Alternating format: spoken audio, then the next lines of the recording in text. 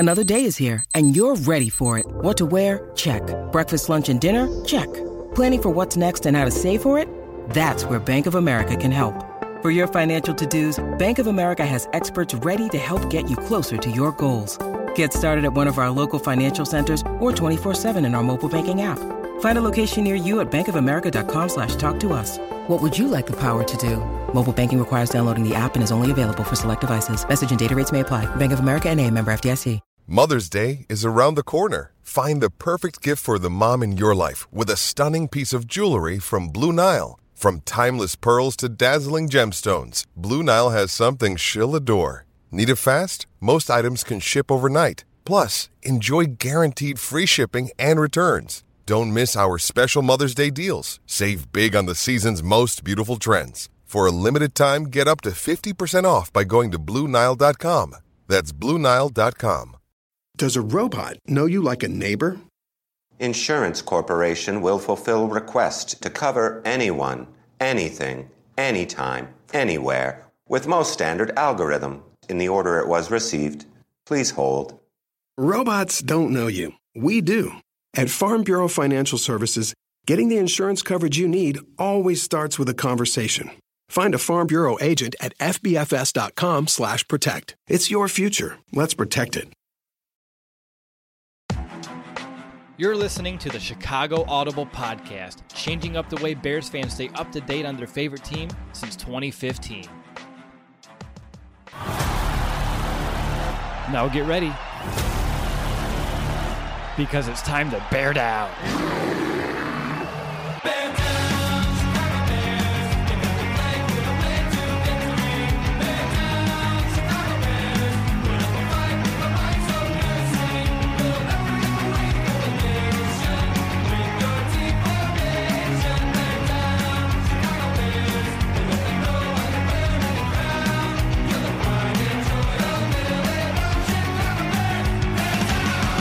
Welcome back, Bears fans, to another episode of the Chicago Audible, and believe it or not, we're already in the first week of February. In fact, the Super Bowl is just a handful of days away, but of course, I didn't need to tell you that. I'm your host, Will DeWitt. Joined with me is my co-host, Nicholas Moriano, who is fresh off his trip to Mobile, Alabama to cover the Senior Bowl last week. Nick, were you in for a rude awakening when you came home to all that snow that you guys had up north? Oh, absolutely. There was so much here, and obviously in Alabama. Well, we had some interesting weather in Alabama when I was down there, but seeing all the snow and just hitting, it was maybe like 20 degrees when I got there at 11 o'clock at night on Thursday. So I was like, okay, I'm not in Alabama anymore, that's for sure. But it was a rude awakening, and I think the next day I was shoveling what felt like, just a forever amount of snow. But yeah, it was definitely a nice little surprise there. We had a mixture of ice and snow down here in Bloomington, Indiana. It was like maybe 3 to 4 inches of snow, but underneath it was a nice solid inch or two of just straight ice. And my driveway is on an incline, so I'm out there salting. I'm out there trying to chip it all up for my wife can get out of there to get to school. It's been an interesting week with the weather, to say the least, but we're here to talk football, and I want to let people know what the rundown of the show is going to be so they know what to expect from us today. We're going to go ahead and begin with Nick's Senior Bowl takeaways, talk about his week there, some prospects that stood out. We'll also take a look at the Matthew Stafford trade and talk about the Bears quarterback situation, how that trade could impact it or not. We'll also discuss the handful of new coaches on defense, and we'll share some lessons that we believe we have learned from this year's Super Bowl teams that the Bears should at least look at or apply moving forward. Nick, a lot to get to, an interesting compilation of different topics for us today, but you ready to kind of get things started? Yeah, absolutely. We didn't do a podcast this week. We put all these topics together, so let's get right on to it. Excellent. Let's go ahead and talk about this Senior Bowl. I'm excited to learn a little bit more about your trip, what your experience was like. Do you have a good story, I guess, just to kind of kick things off? Yeah, so I was there. I got to Mobile, Alabama on Monday night and spent the majority of Thursday there as well. But I think the one story that I can tell here is on Wednesday night after getting some insomnia cookies. I don't know if you ever had that, Will, but delicious. They're right. So basically it's a late night cookie place, and when it's 11 o'clock, 12 midnight or whatever, who doesn't want cookies at that time? So it was right around the corner from my hotel, but I was with Andrew Freeman, a writer from Bear Report, just hanging out with him. We were watching film, and we were just in the hotel lobby, and we go to one of the big tables, set my laptop down, have the Insomnia cookies, but we started watching film on an offensive lineman by the name of Quinn Miners, Wisconsin Whitewater. He was just creating, there was a bunch of headlines about him because of what he was doing in practice, but we were watching his college tape. And for anybody who doesn't know Quinn Myers and what he's capable of, go to YouTube, like after this podcast, go to YouTube, type in Quinn Myers, and it's going to be under Draft Diamonds. It's about a 3-minute video. This guy was obliterating people. And, you know, I had just gotten back from just a restaurant, had a couple of drinks or whatever, but every time I saw him just blow up some of these like D3 guys, it was the funniest thing to see. But he was also doing the same thing to some of these Senior Bowl guys, which was awesome to see that kind of play translate. But obviously the practices were cool to cover and things like that, but watching that tape and watching that highlight video, I know it's a highlight video, but that was like the moment of the trip there, because you saw this guy just absolutely dominate at his old school, brought that to the Senior Bowl. He ended up being I think winning like the Player of the Week or something like that here in Alabama, but it was definitely a fun time to watch him just dominate. That does sound like a men amongst boys right there. And I've seen a few of those clips, and you're not lying one bit. I know. How personalized can a financial plan be when it's created by one of those robo-advisors? Plugging in standard algorithm to calculate insurance need and future wealth of random human client. Robots don't know you. We do. At Farm Bureau Financial Services, getting to know you always comes first. Together, we'll create a financial plan based on your specific goals. Find a local Farm Bureau advisor at fbfs.com/protect. It's your future. Let's protect it. When we were talking last on the show, you mentioned that this time when you go back to Alabama, you wanted to try some of the local cuisine. Were you able to do that? Yeah, so at that one restaurant on Wednesday night, I forgot what the actual dish was called, but basically it's a fried chicken sandwich in between 2 waffles, and then on top of the waffles is a bunch of blueberries, maple syrup, and then powdered sugar. And I'm like, do I get a fork with this? Because as soon as I picked this up, Will, it just fell apart in my hands. I was afraid to ask for a fork because nobody else had one, so it was just me trying to devour this delicious fried chicken sandwich in between 2 waffles covered in syrup, blueberries, and powdered sugar. But yes, I'm glad that I was able to actually try something from the local area, and I had a couple of local beers as well, which were really good. Some IPAs that they had down there, but yeah, I didn't go to. I think last year I went to a Sonic, and it was just like, right, why'd I do that? So yeah, I definitely did try some local food there. Now, let's talk some football, though. Is there a player that maybe you didn't know a lot about prior? I know you're doing your homework, but I always feel like whenever you and I have gone to the scouting combine in the past, there's someone that we didn't know anything about that just really intrigued us, and now they're on our radar. So did you have anyone that kind of fell into that category throughout your week?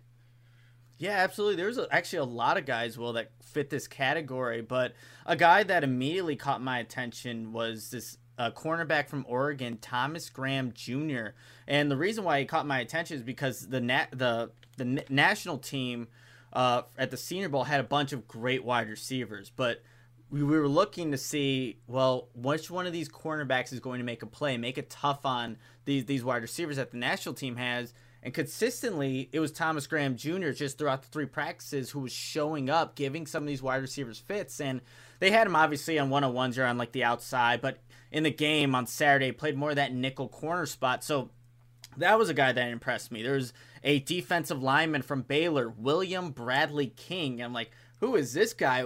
Consistently in one-on-ones, just being able to get past the tackles, get into the backfield, make a bunch of plays, and just one more guy that fits this category of people that I hadn't heard about, but definitely showed up, is a guy named Benjamin St. Juste, cornerback from Minnesota. And look, not obviously Minnesota being in the Big Ten, but taller corner.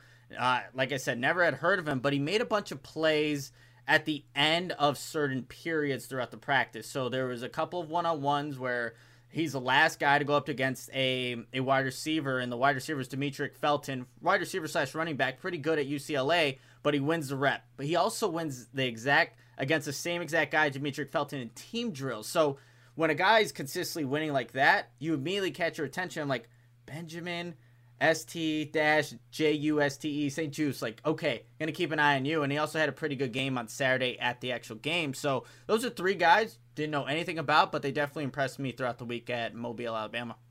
And that's what's great and the beauty of the Senior Bowl, right? Because it gives some of these guys that maybe don't get a lot of that national recognition during the season an opportunity to show what they can do against some of that elite senior talent and kind of make a name for themselves, help that stock rise a little bit. And I'm glad that you have a few extra guys to, put in your back pocket as we kind of go through our homework for the remainder of the offseason here. But now I want to get into Nick's top 5. I want to talk about your top 5 takeaways from the Senior Bowl. And the first one, you've mentioned there's a lot of depth at a very important position that should be a need for the Bears.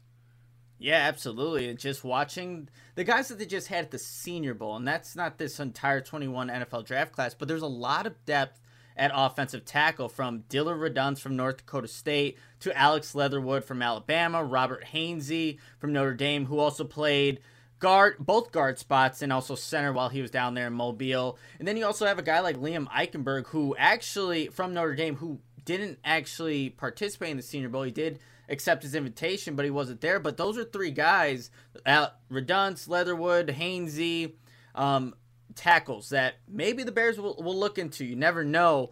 But just seeing that, like, a guy like Redunce coming from North Dakota State only played one game in 2020 due to COVID-19, obviously being from a smaller school in North Dakota State, like, consistently winning his matchups. He actually won Player of the Week for the national team, and seeing him show up throughout the 3 practices and also in the game, you're like, that's a guy, a left tackle, that the Bears should definitely consider just because of what they have right now at tackle. And he showed that despite playing at a smaller school, he rose to the level of competition, was able to play really effectively. But definitely tackle is a strength, not only in the Senior Bowl class, but also in the entire draft. Right, which I think everyone in the NFL is feeling pretty elated by that fact. All teams can benefit from it, but the Bears should be suitors for that position. We'll see what happens in free agency, but when it comes to the draft, at least as of right now, expectation is that position should be addressed sooner rather than later. Let's move on to another offensive position that you mentioned there's some decent talent at as well.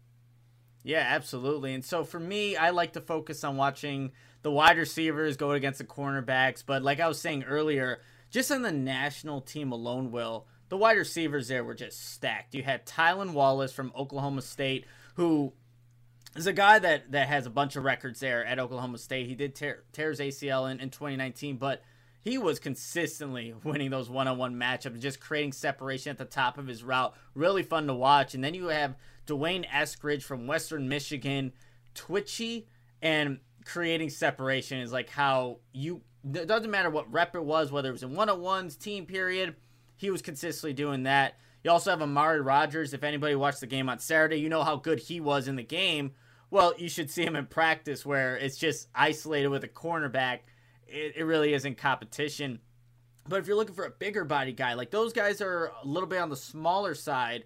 Nico Collins from Michigan is maybe 6'3", 220, but can fly downfield.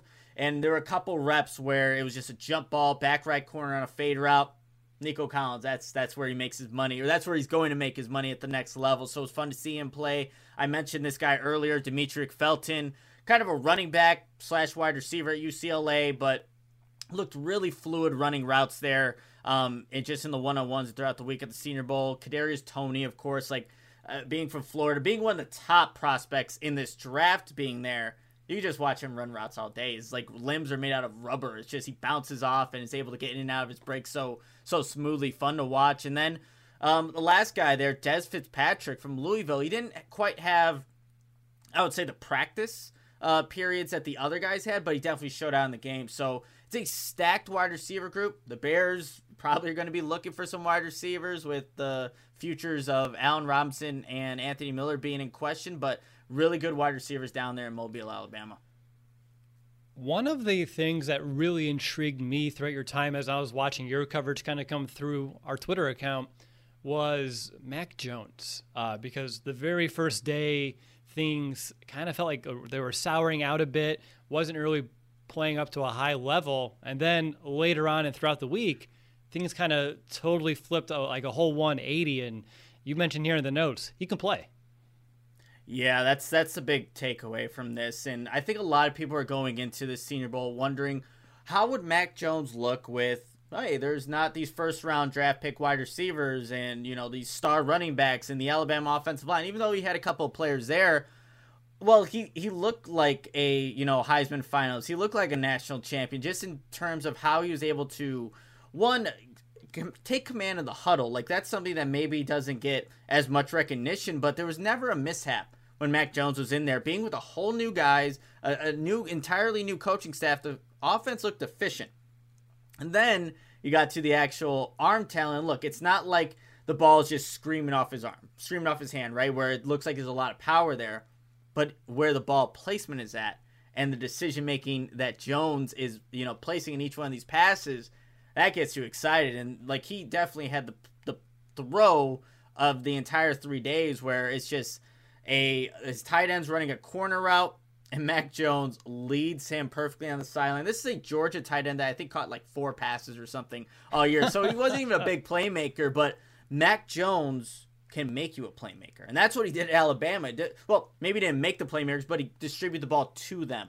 So clearly the best quarterback there. Unfortunate that he wasn't able to play in the game due to an ankle injury, but I don't think he really needed to. He showed that he is a capable quarterback, and the Bears did actually meet with him down in Mobile, Alabama. He said he met with all 32 teams. So Bears are doing their due diligence looking into the quarterback position, but Mac Jones, I was wanting to see what he can do, and he definitely impressed.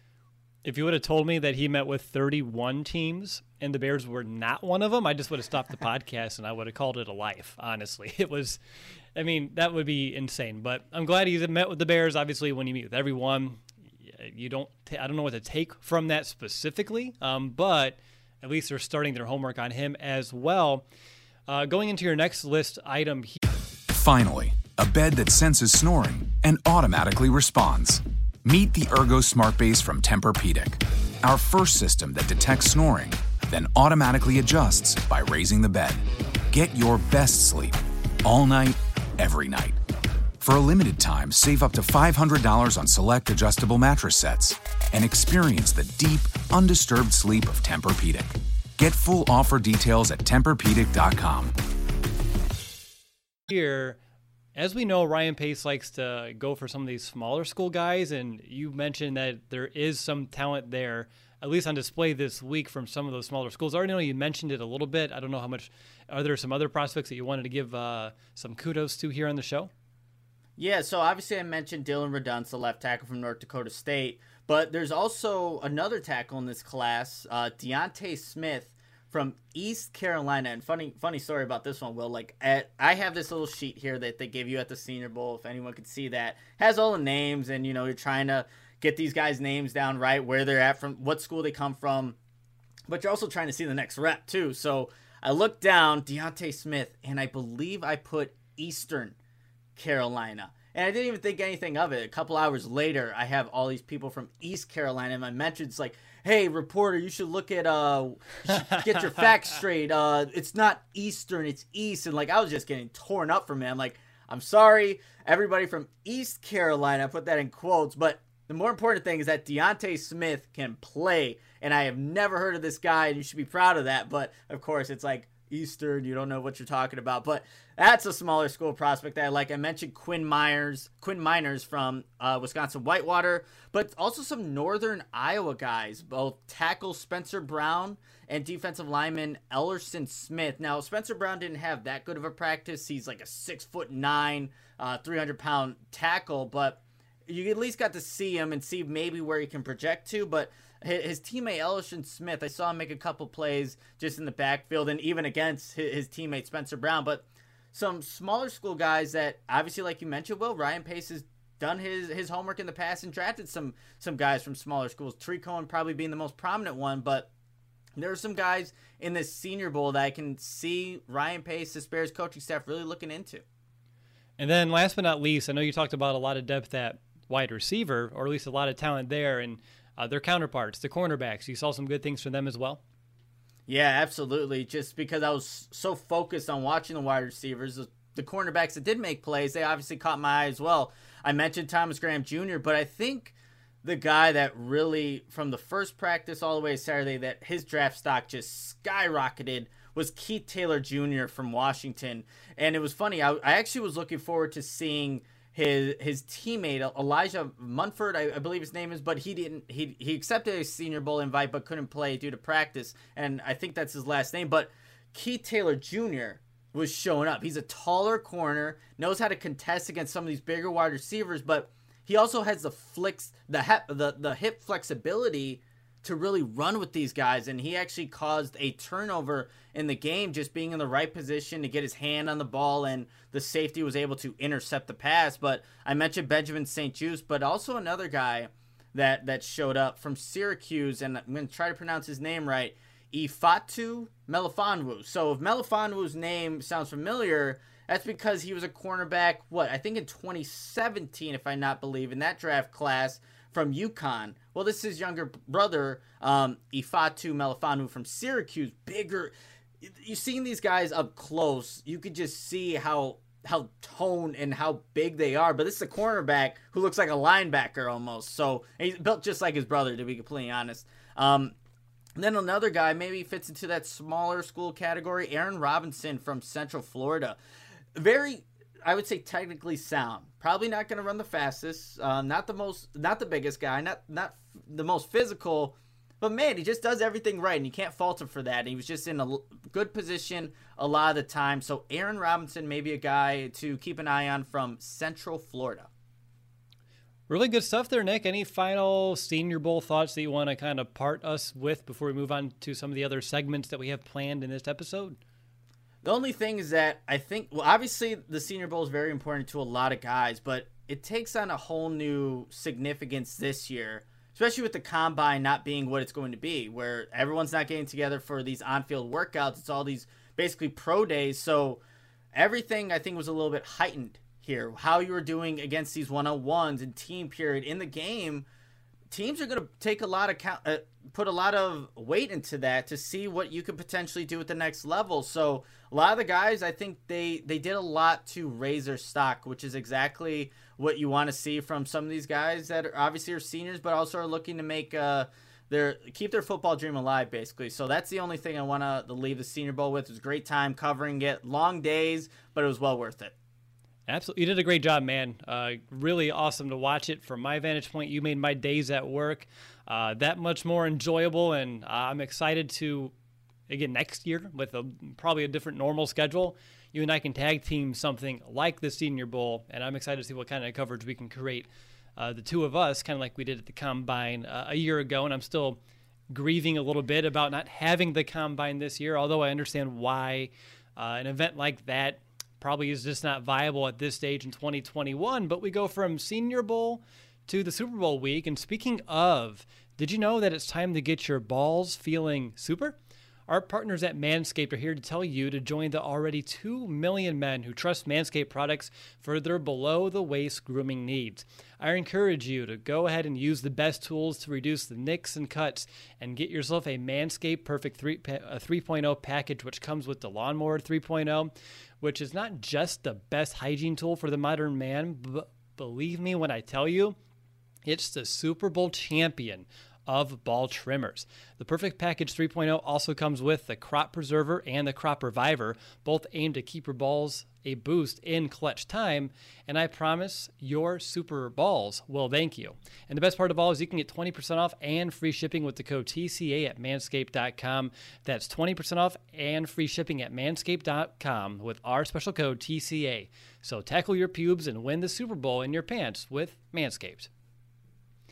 All right, now getting back to business. Now that it's February, let's do a quick check-in on the most important offseason priority for the Bears, and that's the hunt for a franchise quarterback. This week, we found out that the Chicago, they already are attempting to make some moves. It's been reported that the Bears did offer the Lions more than a first-round pick in an effort to trade for Matthew Stafford. Now, of course, it would have taken a king's ransom in order to snag Stafford and to keep him inside the division. And, of course, the Bears were outbid by the Los Angeles Rams, who sent 2 first-round picks, a third-round pick, and quarterback Jared Goff to acquire the 32-year-old Stafford. So, Nick, I want to know, what does the Bears putting an package offer together for Stafford tell you? Is it that Ryan Pace is truly serious about leaving all options on the table when it comes to this position? Yeah, that's definitely one way to look at it. So Ian Rappaport was the one I think that reported that the Bears offered more than a first-round pick to get Stafford. Then I also read a couple days later that Albert Breer from Sports Illustrated, MMQB, wrote that the Bears checked in, and they did so with the Patriots. So there's interest. There was obviously interest there, but it means that Ryan Pace is going to look everywhere and willing to possibly give anything to get the franchise quarterback that the Bears need. And I think, is that encouraging? I think it would be encouraging from a Bears fans point, right, to see that at least the GM's looking to do his due diligence. But it's like, look, they also looked into Jameis Winston. That was also reported earlier. They're also looking at, apparently, according to Brad Biggs, Carson Wentz was a guy that they kind of looked into as well. So they're going to do their homework on everybody, as they should, because they do need a quarterback right now. But the longer you wait, you're going to see that list get smaller and smaller. Then you're just picking up at the scraps if you're not willing to make a move and willing to find a trade partner that's willing to deal one of these franchise quarterbacks. Say they would have gotten Stafford somehow, some way, would that have eased your concern with the position one bit? To me, it would have felt a little flat. And I know Rams fans, they're also hit or miss on this as well, but mostly excited. I don't know if it's because we see him more, knowing that Detroit would have all these draft picks for the Bears. I don't think it would have been a move that I would have came on a podcast and celebrated. It's interesting because Stafford, it's an upgrade. It's an upgrade, right? It would definitely be an upgrade for what the Bears have, but what you would have to give up to get him. And we, like Bears fans, we know all about Stafford. And look, I'm glad he's out of the division, to be completely honest. But yeah, I don't know if that's the move. He's not getting any younger. It's like, how much longer are you looking to have Stafford for? And you're giving up this much in return. Like, if you're gonna give up everything, you obviously do it for Deshaun Watson, who's 25 years old and has all these years left. But I would feel indifferent. Like you will. Like, I wouldn't feel super happy, but it would be an upgrade. I would want to know what they would exactly give up. Would they also have to trade in a young player as well? I know that's what's speculated for a Watson deal, 2 defensive stars, right? But yeah, I think it would have felt a little flat for me, but it would be an upgrade, and that's what the Bears are kind of looking for at this point. Did the Bears at least benefit, though, from this trade now with Jared Goff going over to Detroit? I think so. You get Jared Goff in the division twice a year rather than Matthew Stafford.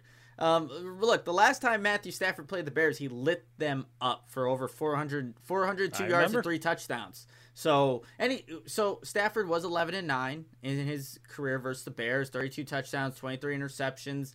The Bears had the better of the Detroit Lions as of late, but I would rather face Jared Goff with that Lions team than Matthew Stafford with that Lions team, because Matthew Stafford can't get the best out of his players. I don't know if Jared Goff... I mean, that's why Jared Goff's no longer in Los Angeles, because Sean McVay knew that there was limitations, and they thought Stafford will be the guy that can actually run the offense the way he wants to. So I like that he's out of division. I'll definitely say that. Now, you already mentioned Carson Wentz, Jameis Winston, which are some of the other quarterbacks that I would say there's a little bit of buzz around the Bears right now, at least coming from reporters, and that the Bears are doing some of their homework on them right now. And I know Michael Vick also plans on telling Watson to consider a trade to the Bears. Michael Vick does have his path crossed with Matt Nagy a couple times, both in Philadelphia and Kansas City. So I think that's something important to consider as well. And then we also learned, according to John McClain, that the asking price, or the starting asking price for Deshaun Watson, is going to be 2 first-round picks, 2 second-round picks, and 2 defensive starters. Obviously, I don't think you can find a price that is too high for a quarterback to the caliber of Deshaun Watson at his age and all the potential in your future you can have with him. Would that be a package, Nick, that you're comfortable with? Again, I know starters can be subjective in a way because you can have guys with starting experience, but the name I keep hearing a lot when it comes to this trade specifically with the Bears would be Roquan Smith, and that would be a real big player to let go of, but also you're getting, again, a 25-year-old franchise quarterback in return. That's a tough one. Maybe it's a tough one for some fans, but I'm making that trade. If that's offered, I'm going right to the table, accepting it. You take whoever you want and doing it. And if it's 2 defensive stars, they say, we want Jalen Johnson too. I'm sorry. I'm doing that as well. I'm giving them the first-round picks, the second-round picks. You could take the starting cornerback in You're Jalen getting Johnson. rid of the guys with the injury histories. I see where this is going. That's well, wise, right? Like, yeah. Roquan hasn't finished the season in a while, so I understand, that could be a concern. And Jalen, we all know the shoulders, it very much is, it's a gamble for his whole career. We don't know how it's all going to shape out. We talked about that being a concern a year ago, ended up being a pretty severe instance late in the year when he had to sit out the remainder of it due to aggravating it. So if those 2 are on the table, I can foresee it. Now, obviously, it creates 2 large holes, but now you have a longer period of time. So the gap, and if at that rate, you're probably looking more of like a 3 to 4 year plan and not win now mode anyway. So it's interesting to say the least. And I believe the Bears do have the assets needed to make an offer. And I bet you they will put together one that fits the criteria. It just, honestly, at the end of the day, could depend on Watson and where he wants to go. Yeah, no, it definitely can. But like I've been seeing, Will, a lot of people, they stop when they see Roquan Smith's name mentioned in the trade. It's just like, just think of, here's what I'll tell fans. Go back and watch the Saints game. Did the Bears lose because they didn't have Roquan Smith? Not really. We were talking about that game immediately after, where we're like, man, we thought this would be losing Roquan Smith for this game or not having him available. We thought Alvin Kamara was just going to have a field day, absolute field day, tear up the Bears defense. They put, I'm blanking on the linebacker's name from Notre Dame. I can't remember his name right now. Manti Te'o, yeah. So they had him in there. Did he do like a great job? No. Did he do a terrible job? No. He was like, okay. So you could find guys to play that position. It helps to have a Roquan Smith, no doubt about it. But if that's the offer, 2 firsts, 2 seconds, and 2 young star defensive players, Jalen Johnson, Roquan Smith, it was great watching you guys. But man, I get to watch Deshaun Watson. I'm sorry, I'm good with that. I think how you look at it is the talent gap of a top 5 inside linebacker versus like a top 10, top 12 has a lot more weight on a franchise than not having a top 5 quarterback and having someone, as we've had, who's in that real, middle average, below average range. And so if you can shore up the quarterback gap, it's easier to find people at some of the other positions that can still play at a high enough level, at a serviceable level right away, and then find the right candidate down the road who's your next Roquan, your next Jalen Johnson. Those are easier to find than your Deshaun Watsons. Yeah, and that's like the big thing with this. Like, if that's what they want, you can try to find people. And obviously the Bears need to find depth at inside linebacker as it is, but I'd rather have that problem than have the problem of finding a franchise quarterback, because that's not a problem that just gets solved in a day or a season or a couple decades, as the Bears know. So I'd want to not have that problem for once. What else do you want to talk about when it comes to the Bears quarterbacks? Obviously, there's nothing substantive, nothing actionable that has happened yet. We're very much in, speculative mode right now. Speculative would be the word that I was looking for there. But is there anything else when it comes to the quarterbacks? Obviously, the longer the list gets shorter, the more leverage other teams will have because options will be less. But I also would fear, like the Stafford one. Say they found out Stafford was available like they did, and they put out an offer, and it was the winning bid, and they made the trade. I think you do yourself a little bit of a disservice moving too fast because you don't know who could have came available for what price. So it has to be a fine balance of moving fast, but also being calculated and deliberate with some of these moves. I definitely agree with that. I'll say this: everything's going to start picking up, and we're in the first 2 days of February here at the recording of this podcast, but you want to know what you're going to do come draft time. Because if you don't know what's going to happen there, are you going to just miss out on drafting one of the younger quarterbacks? Like maybe Mac Jones. Obviously the Bears talked to him. Like, you need to have an idea of what's going on, and you're probably going to miss out on Deshaun Watson because he could maybe hold out right up until the first game of the season or even the whole season. You never know how it's going to pan out, but this clock's going to get really accelerated really quickly, and the Bears are going to be put just on the clock to who are they going to select? Is Jimmy Garoppolo a guy that has been surfaced, obviously being from Illinois and just being someone that could be a connection for the Bears here? I don't know what the Bears are going to do at this point in time. I don't think anybody does.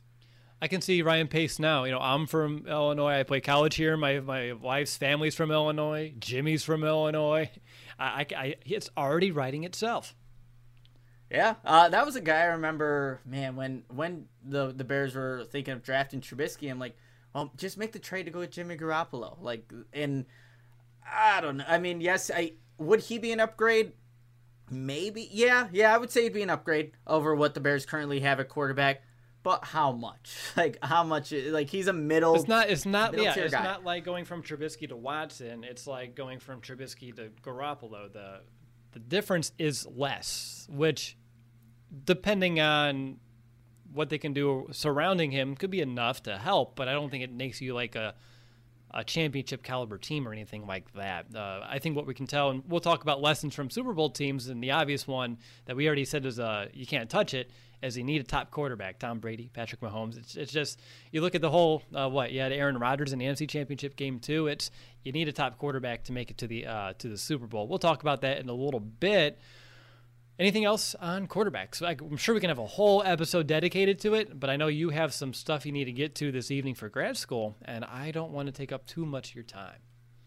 I can always miss this stuff for grad. No, I'm just kidding. But, yep, we'll go into our next segment here, Will.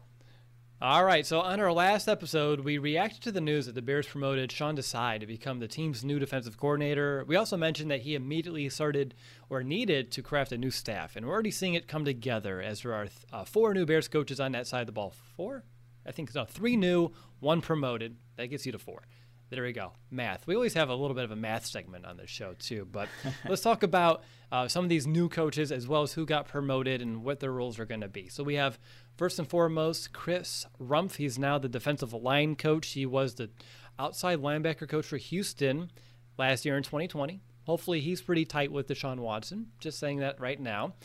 That was his first year in the NFL, so this will be his second year in the NFL coaching. He has 19 years of collegiate level experience as well, with stops at Clemson, Alabama, the University of Texas, Florida, and Tennessee, where he coached a lot of young players, defensive line, outside linebacker, all that, not all that made it to the NFL, but a good chunk of them were able to make it to the NFL, get drafted. So he's good at developing talent. He's also known for having a very high football IQ.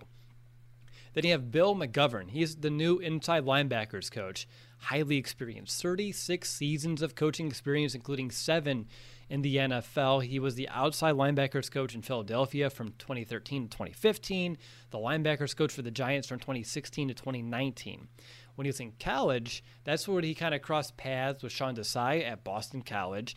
Sean Desai was the team's running backs coach at the time, and during that tenure is when right here, McGovern did coach Luke Kuechly at Boston College, if you're looking for some players that he had experience coaching with as well.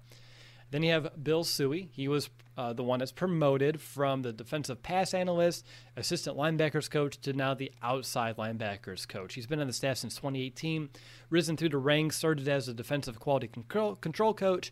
Again, just mentioned the defensive pass analyst, assistant linebackers coach, and now he's the outside linebackers coach. Then you have Mike Adams, who's going to be the assistant DBs coach. 16-year career at safety in the NFL, 935 tackles, 90 PBUs, 30 interceptions, 2-time Pro Bowler when he had chaired a couple years in Indianapolis, former collegiate teammate of Matt Nagy, also played for the Texans in 2019. Again, maybe he's tight with Deshaun Watson. Of course, with that time in Houston, though, probably a little bit more actionable for us, is that time does overlap with Tashawn Gibson, as the two did play safety together in Houston. So needless to say, though, he is very raw and new to the coaching game. So, Nick, a lot of a lot of coaches, former players, what do you want to hit on? Not really big profile names. Seems like a solid crew. You can't really find too much on them. And obviously, with position coaches, you don't usually get a lot of nitty-gritty details. But from what I can gather, it seems like a pretty solid group that the Bears are putting together here as they have to rebuild this staff. Yeah, and it's obviously ones that Matt Nagy has had some familiarity with, being with Bill Suhey, promoting him just knowing one of the guys that was actually brought in when Matt Nagy got here in 2018, still here. One of the few guys that obviously has risen in the ranks. So you'd like to see that. That's exactly how Sean Desai kind of, risen through the ranks and going through multiple regimes, right? And staying here. The guy that I'm going to be looking forward to watching, to seeing how his players kind of play throughout the season, is Chris Rumph for the D-line coach. Because obviously Jay Rodgers, it's going to be hard to replace Jay Rodgers. He's been renowned as one of the best defensive line coaches in the NFL. So you have a guy that's only going into year 2 of coaching NFL players. Yes, he has, I think, the 19 years of experience at big programs, like you mentioned, Will. This is only his second one. And Houston, no doubt Houston was known for their defense last year, and the Bears know that as they dominated that defense, or that defense in their game that they played. So that's the guy I want to see. How's that line going to play? Is there going to be a significant drop-off? Is there going to be equal level of play? Whatever it may be, are you going to get the most out of some of those lower-tier guys like we saw Jay Rodgers do consistently? Mm-hmm. So I know like a lot of the other 3 guys, they're going to have challenges themselves, but that's going to be the one. Chris Rumph, obviously second year in the NFL coaching. How is he going to handle a big job? And the one where the Bears need to see their best version of the defense that they've had in the last 2 years. They need to have it right now because it's must-win mode, obviously, as we all know. But that's the guy I'm going to be keying in on. That's a good one. I think all these positions, having new coaches, of course, it can hurt or help. It really depends on the coach and how they're going to approach this. Luckily, with this system being fairly intact, the verbiage should stay relatively the same. That also help from a schematic standpoint. I'm just hopeful that some of these fresh eyes in the building can kind of look at this talent. Not maybe like an Akeem Hicks, but some of the other, the little guys like you mentioned. Maybe you can learn a couple additional techniques, a couple extra pass rush moves, or something like that along the way. It's one of those you're not probably going to teach Akeem Hicks anything he hasn't seen before, but keeping guys focused, keeping them engaged, and being able to clearly express what they need to learn are key. And I'm glad that they have coaches here that have a lot of experience. Even if some of these coaches don't have a lot of NFL experience, the coaching experience still resonates very strongly to me. And I'm glad we're not just, if everyone here was like a Mike Adams, like, oh yeah, it's going to be his first year coaching, I think we're going to have some problems. We need some of that experience to kind of counteract some of, even with, Sean Desai, he's been around for a while, not a lot of coaching experience. So you do need some of that on his staff to kind of counterbalance some of that as well. But I don't have anything further on any of these guys. I just want to make sure our listeners know who was hired, what they're coaching. And then I know we also still need a safeties coach. That position still vacant as of right now. And then on offense, you're still looking for a passing game coordinator, unless the made-up position for Dave Ragone isn't going to get filled. And then also running backs coach. Still aren't one of those on staff right now. So the Bears still have some work to do when it comes to filling out their staff, and give it a week or two, and I'm sure it'll all kind of fall into place. Yeah, that would make sense. And yeah, with these coaches, it's really wait and see. You have to wait and see during the season what these guys are looking like. Then you can actually make a fair and accurate opinion of them. Because as of right now, look, like I said, I have my concerns for Chris Rumph, but if the defensive line is playing fine, then guess what? He's doing his job. So we have to wait and see approach for all these guys to see how their units play individually in this 2021 NFL season. For sure, man. Let's go ahead and move on to, it's about Super Bowl weekend here. And something that we do on our show each and every year is we do look at the teams in the Super Bowl. We try to extrapolate a couple of lessons that we can learn from them, either one or the other, collectively, finding some trends, just something that can help us maybe find a path towards the Bears one day, finding their way back into the Super Bowl. I would love to cover a Super Bowl week. Just imagine traveling down there, doing all these live shows for the podcast, all the cool things we can do. One day, hopefully, we'll be able to do that, but we're a little bit a ways from it right now. So I have 2 lessons. How many do you have? I also have 2 lessons. Is one on offense, one on defense? Kinda. Okay, that's how I kind of did mine. One on offense, that's one nice. on defense.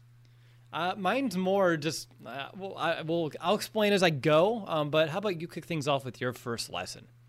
Yeah, just kind of looking at both the Tampa Bay Buccaneers and the Kansas City Chiefs. what they did in the regular season, it kind of helped them get to the point that they are right now, and just kind of sticking with the defense to start off. And, you know, you think about these teams, you think about their offense, but both these teams finished the 2020 regular season top 10 in turnovers created. The Bucks finished with 25 total turnovers, which was 6th in the NFL, and the Chiefs finished with 22 total turnovers, which was 10th. Second, but they also finished second in the league in interceptions with 16. Just comparing that to the Bears right now, finished 25th in the league with 18 total turnovers. But why they were so good, the Bears in 2018, they created those turnovers on defense, and that's exactly what these two teams have done. So you already know they have prolific offenses, but if their defense is giving them more chances to get the ball, well, no wonder they score a lot of points and are able to capitalize on these turnovers, get the touchdowns. But that's something, like, if the turnovers can go back up to anywhere close to what it was in 2018, you're probably going to win a couple more games, to be completely honest. And it's no wonder that the Bucks and Chiefs, top 10 in that category, are both playing in the Super Bowl. I like that one. It's actually a portion of my first lesson I wanted to share, which is really interesting that we both kind of picked up on that, because with you, extra possessions matter. When Lovie Smith was the head coach here, that was a huge mantra, and that's why he always preached those takeaways because, well, his offenses needed some of those extra possessions. We can be frank about that, but whenever you take a possession away, and then if you can score on it, it just further your chances of winning exponentially. But for me, my first lesson, and I put the caveat, even though I know we can't touch it, but it makes sense. It still matters. With the right quarterback, you do not need to have an elite defense. Better than average really is more than enough. You don't need to have a top 5 defense, just about fringe top 10. Bend, don't break can also work, and takeaways matter. So for the Buccaneers, they were 6th in yards allowed. You mentioned 2nd in takeaways and 8th in points allowed. So top 10 for the most part. The Chiefs were 16th in yards allowed. They allowed a lot of yards this year, but they were able to counteract that a little bit because they're only 10th in points allowed, and also top 10, as you mentioned, with their takeaways on defense. So even if they gave up a lot of yards, the bend don't break mentality still worked for them. And if you want to see where the Bears are compared, in terms of yards allowed, again, Bucks 6th, Chiefs 16th, Bears were 11th. Okay. Takeaways is where the big one happened, as you mentioned. Top 10 for both of those. The Bears were 18th, so you already took that one for me. And then 8th in points allowed for Buccaneers, 10th in points allowed for the Chiefs, and 14th in points allowed for the Bears. So even though a lot of our focus is offseason's on this offense, there is still work that needs to be done on this side of the ball. Even with a top quarterback, you still need to have a really good defense. Again, you don't need to be a top 5 unit like we were in 2018, but you still need to be on that fringe top 10 level of defense, which again makes a lot of sense. Does a robot know you like a neighbor? Insurance Corporation will fulfill requests to cover anyone, anything, anytime, anywhere, with most standard algorithm in the order it was received. Please hold. Robots don't know you. We do. At Farm Bureau Financial Services, getting the insurance coverage you need always starts with a conversation. Find a Farm Bureau agent at fbfs.com/protect. It's your future. Let's protect it. And scoring matters too, Nick. Buccaneers 3rd in points scored, Chiefs 6th. That also helps. But looking defensively, the Bears do need to get closer to 2018. They don't have to get all the way to that level. But again, that's if they have a quarterback too. But defense is still important. I guess is going to be the easiest way to kind of collect my thoughts around this first lesson. All right, lesson 2, Nick. Move in offense. Going to the offense, and you talked about, like, obviously the offenses for both these two teams being fantastic, right? Well, a reason why that's happening is because they're keeping their quarterbacks upright. And both these teams finished top 5 in the least sacks allowed in the regular season. And they're right behind each other. The Bucks finished 4th in the league with just 22 sacks allowed. And they have to. They have Tom Brady as quarterback. Not obviously the most mobile guy, so you need to be able to protect him. The Chiefs finished 5th in the league with 24 sacks allowed. And that's with Patrick Mahomes, who could create a little bit more when he gets outside the pocket. And now comparing that, the Bears finished 17th with 36 sacks allowed. And, you know, obviously you can have all the weapons in the world, but if you can't protect your quarterback and give him time to throw the ball, it's worth nothing. But the Bucks and Chiefs were able to do that for their quarterbacks. Credit to their offensive lines, and they've had injuries as well, kind of go down throughout the season, but they were able to, you know, just overcome those obstacles that they face and put together a good product that helped their quarterbacks put up the stats they did, and no wonder they're both in the Super Bowl. So the Chiefs are going to be an interesting one. I think they're down already 2 offensive linemen going into the Super Bowl. So let's see how much of a factor that plays into what happens on Sunday. But that's something where obviously the Bears, we were just talking about tackles earlier from guys in the Senior Bowl that maybe could help bolster this Bears offensive line, but they need to get upgrades on that, just that portion of the offense, and then that will help whatever quarterback's back there. But yeah, having a good offensive line is no doubt going to help. Good stuff there, Nick. My second lesson, I guess I did go defense and offense just like you. So pretty much aligned here for me. And I know this matters with the quarterback, but it's also something that we can work on schematically and also from a talent perspective. I don't care which one you want to look at here, but the Bears need more meaningful, and that's the key word here, role production. When you look at, I broke down the top 5 playmakers for the Bears, the Buccaneers, and Kansas City. Did you know that David Montgomery had the most yards of anybody in all 3 teams? Really? That's really surprising. Right, and that's what I thought too. I was like, wait a minute, really? And yeah, Ronald Jones is the leading yardage man down there for Tampa Bay with only 1143. And then Travis Kelce was the leader for the Chiefs with only 1416, so 1,416 yards. And David Montgomery had over 1,500 yards from scrimmage this year. So the Bears had at least the most productive player on offense when you look at all 3 teams. Now, touchdowns are a little bit of a different story. David Montgomery, I think, is 3rd on that list. I don't have him segmented that way, but with his 10, Mike Evans had 13, and Kelce had 11. Oh, Hill had 17. Make it 4th. But I'm not looking at touchdown production here. But when you look down at everyone else, what the Bears really lack are players outside of that top 5 that can contribute. You're looking at the Sammy Watkins type, the Scott Miller type, the Cameron Brate, the Tyler Johnson players, because the Bears only had 7 players that had either 300 total scrimmage yards or 2 touchdowns. The Chiefs had 9 of those players, and the Buccaneers had 10 of those players. And Nick, how many times do we talk about in a postgame show, if a team can take away Allen Robinson or take away David Montgomery, that the offense just got stuck? When you look at some of these better teams, they have some of these additional outlets, role guys that can step up and alleviate some of that pressure just a little bit. And when I look at this, the Bears in general, they need more from the running back depth. Tariq Cohen returning next year will help, but they still should continue to add talent to it. They need more from the Javon Wims, the Ryan Knowles, the J.P. Holtz, the Demetrius Harris's. Maybe not those specific players, but those guys on the roster should be contributing a little bit more if the Bears offense wants to be able to be one of the better ones in the NFL. And on top of that as well, I think 2 things happen. If you can have role guys that can contribute meaningfully, Nick, 1, it's going to alleviate some pressure for David Montgomery and your top receiver to kind of shift some attention away. And secondly, it helps your quarterback out as well, giving them some other options that aren't just 3 guys. So for me, we just need more role production. I don't know if it's, and that's where it comes back to quarterback play, right? Is it the quarterback forcing things to only a select few? Is that a schematic issue where the plays are only designed? And honestly, Nick, when it comes to the Bears and how they assess and talent and how they keep guys inactive all the time and having Javon Wims on the field, but only to run block on the perimeter, I feel like they have to start trusting some of these guys to assume some larger roles as well. But again, I think that there's so many ways that you can view this with some different lenses, but if the Bears can't find more contributions for some role guys, I think they're going to be continuing to be that very average offense that we've seen so far. Yeah, well, I think that's a really good one, but you mentioned it actually just at the end there. It all comes back to the quarterback.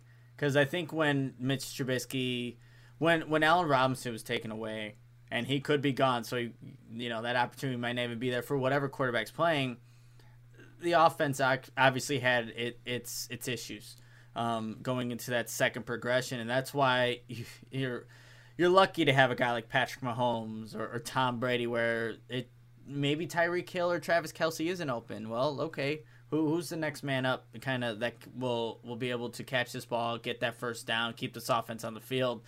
It really, I think, does go back to quarterback, and That's why that's the focal point of the offseason. Find the quarterback, right. Maybe things can happen. Again, like the fact that Darnell Mooney had very identical stats to Mecole Hardman. Mooney actually had more yards, same amount of touchdowns. The fact that Anthony Miller had about the same amount of yards and touchdowns, well, half the amount of touchdowns, though, as DeMarcus Robinson. Like, these are names for Kansas City that they generate a little bit of buzz, even though they're lower on the depth chart. And we have guys that are producing at a relative similar level. It's just once you get below these guys at the talent level, or at least the production level drops off so drastically. And I think the Bears' floor is lower than these other offenses, and they need to find a way to raise that floor. And again, it comes down to coaching development as well, which I think has been another issue for Chicago. Yeah, absolutely. We've talked about that in multiple podcasts. So let's see. They could get the right guys, but not develop them. We're in the exact same boat. Another season. It's a continuous process there. All right. Anything else Super Bowl related? Do you want to pick the game just for for fun's sake? Ooh, pick the game. So I'm leaning Tampa Bay for some reason. Look, they're both really good teams, Brady, right? I don't know. Yeah, and you have Tom Brady. Can't really go wrong there. But I am going the Bucks. I'll say it's like a 34-33 game. I don't know how you get there or what ends up being, the situation puts that score in place, but 34-33, it's going to be a one-score game. It's going to be a field goal game. Field goal game is going to decide this Super Bowl, but I think it's just going to be really entertaining. Like, this is going to be not like that Rams-Patriots Super Bowl where they couldn't score to save their lives. This is going to be the exact opposite of that, where people are just lighting it up. Yeah, you're right. I actually looked at this too. For the record, real quick, I have Kansas City winning 35-31, so a 4-point difference for me, but very identical to what you had as well, which is pretty interesting because you made yours up on the spot because I didn't even tell you I was going to ask you this. So it's always interesting how that kind of works out. But Tampa Bay scored at least 30 points in every playoff game. Kansas City scored at least 30 points in all but one playoff game this year. So I expect, like you, an offensive show. And I think that's what the NFL, again, that's what they want in the Super Bowl as well. It's going to be a really high-octane type of game, and I think that Patrick Mahomes finds a way to do it. Tom Brady, you can go to the NFC, you can get back to the Super Bowl, but you still have to go through me, and that new era is here. I would love that. It was actually interesting. I was watching some Tom Brady St. Louis Rams Super Bowl highlights earlier today, just taking me back to like my third grade year and remembering, wow, what is going on here with this Tom Brady guy? And then you find out, like, oh, I'm still here talking about him all these years later. It's just crazy. And, like, just last thing would be, like, how they're going to the no huddle at the end. And John Madden's like, just knee it, and I play for overtime. Boy, has the NFL changed. Yeah, well, look, that was almost kind of like a similar thing with the Packers in their NFC Championship game, right? With the situation that they had against the Bucs, where if you're not aggressive, a guy like Tom Brady's going to take advantage of it. Look what they did right before halftime, that deep touchdown pass to Scotty Miller. Like, you need to just take advantage of the time that you have, be aggressive. Good things can happen, but if you be complacent, you end up like the Packers, and you're at the exact same place where the Bears are at. Sitting at home watching. I was going to say, I know we didn't do a show last week, but I'm glad we can talk about the Packers losing in the NFC Championship game just a little bit here to end off this show. And I'll tell you what, Nick, when I was watching that game and they decided not to go for it on fourth down, I was like, that's such a Bears move, and it's going to bite them, and they're never going to see that ball again. I've seen this. I've read this story before too many times, and I was very surprised that they did such a Bears type of move. But also, it was fun to watch it, this Roger Sanders sideline never having that other opportunity, because I know how that feels, and watching Green Bay have to suffer through it made for a good day. Absolutely.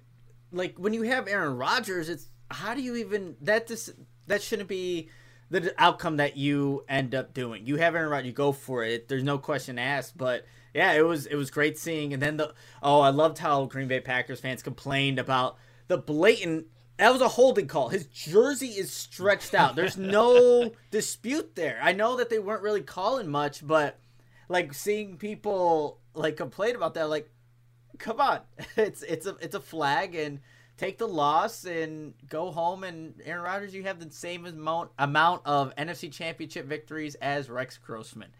Congrats. Wow, tremendous for Rex, by the way, because he's a little bit more efficient with his appearances. 100% winning percentage in his NFC Championship game, so that's always nice. And again, I coach at his middle school, Grossman, so it just makes my whole day now putting it all together, Nick. Awesome, full circle. All right, last thing, what would be the one food that you must have during this Super Bowl if you had to choose just one? Ooh, if I had to choose just, you know what? I'm really craving some buffalo chicken dip. Like that needs to be on Sunday at the table. I'll make it like I made it before and it turned out pretty good. But that needs to be there for me. I'm scared. See, I made it once, literally once, and so not really though. To answer the question, but what about you, Will? That's just one for me that I want to have there. But what's your go-to dish or something that you want to try or have on Sunday? Really good grilled chicken nachos. I did those for the IU Ohio State game way back in November, and just a new kind of recipe, and I was just kind of playing around, and they were pretty damn good. So I think those are going to be on my menu. If there's one thing I must have, though, each and every Super Bowl, you mentioned buffalo chicken dip. I need some hot wings. Okay. You can't go wrong there. Give me some hot wings. Varying levels of, you have some barbecue, you get some like spicy garlic, you have a whole variety, and you just pick and choose, and you have yourself a good time. That's and you know that's what? Well, we're not covering the game or anything, so I don't like eating wings. Have food. You could, I could eat during the game. Yes, so that's gonna be fantastic. Before we sign off here, Will, I know early on in the show I was talking about one of the Washington cornerbacks. Just want to get his last name right, just because I like to be corrected. His name's Elijah Molden. So if anyone were to come back at me, I could at least correct it here. You just had to listen to the end of the podcast. Elijah Molden. He's gonna be a player actually the Bears could look into for sure. Did you pronounce it incorrectly early? No, I just forgot. It said his last name started with an M, and I said, okay. I don't know who that guy was, but I don't know who he is, but it's Elijah Molden, Washington. Oh, I can always spice up the episode, and I can put, you just said the name, right? I can just insert it randomly in there, like, when I'm talking about Elijah Molden, and then it just sounds all robotic. It's going to be all just loud compared to everything else, Elijah Molden. It's like those dubs on the TV when they say something, and obviously that's not what they said. Yep, exactly. But, whatever you want to do, Will. You don't have to do extra work. I at least corrected here if people want to complain about it. It'll be just like the Deontay Smith from East Carolina. Oh, man, that was an experience for sure. It's not like Eastern Illinois University. No. Jimmy Garoppolo, Ryan Pace, Eastern Illinois. There we go. But all right on, man. Let's call this an episode so you can go to your grad school obligations here this evening. I want to thank everyone here who's watching the live show, whether it be on YouTube, Periscope, Facebook, and, of course, to the thousands of podcast listeners around the world. A very special thank you to each and every one of you. Please rate and review our show on Apple Podcasts. Help spread the word of our show. It really does go a long way for us. So if you haven't yet, please, I encourage you to do that. So right now. On top of that, have a super week. I have no idea what we're going to be talking about the next time we go behind the mic. We'll figure it out. But until then, bear down, Chicago.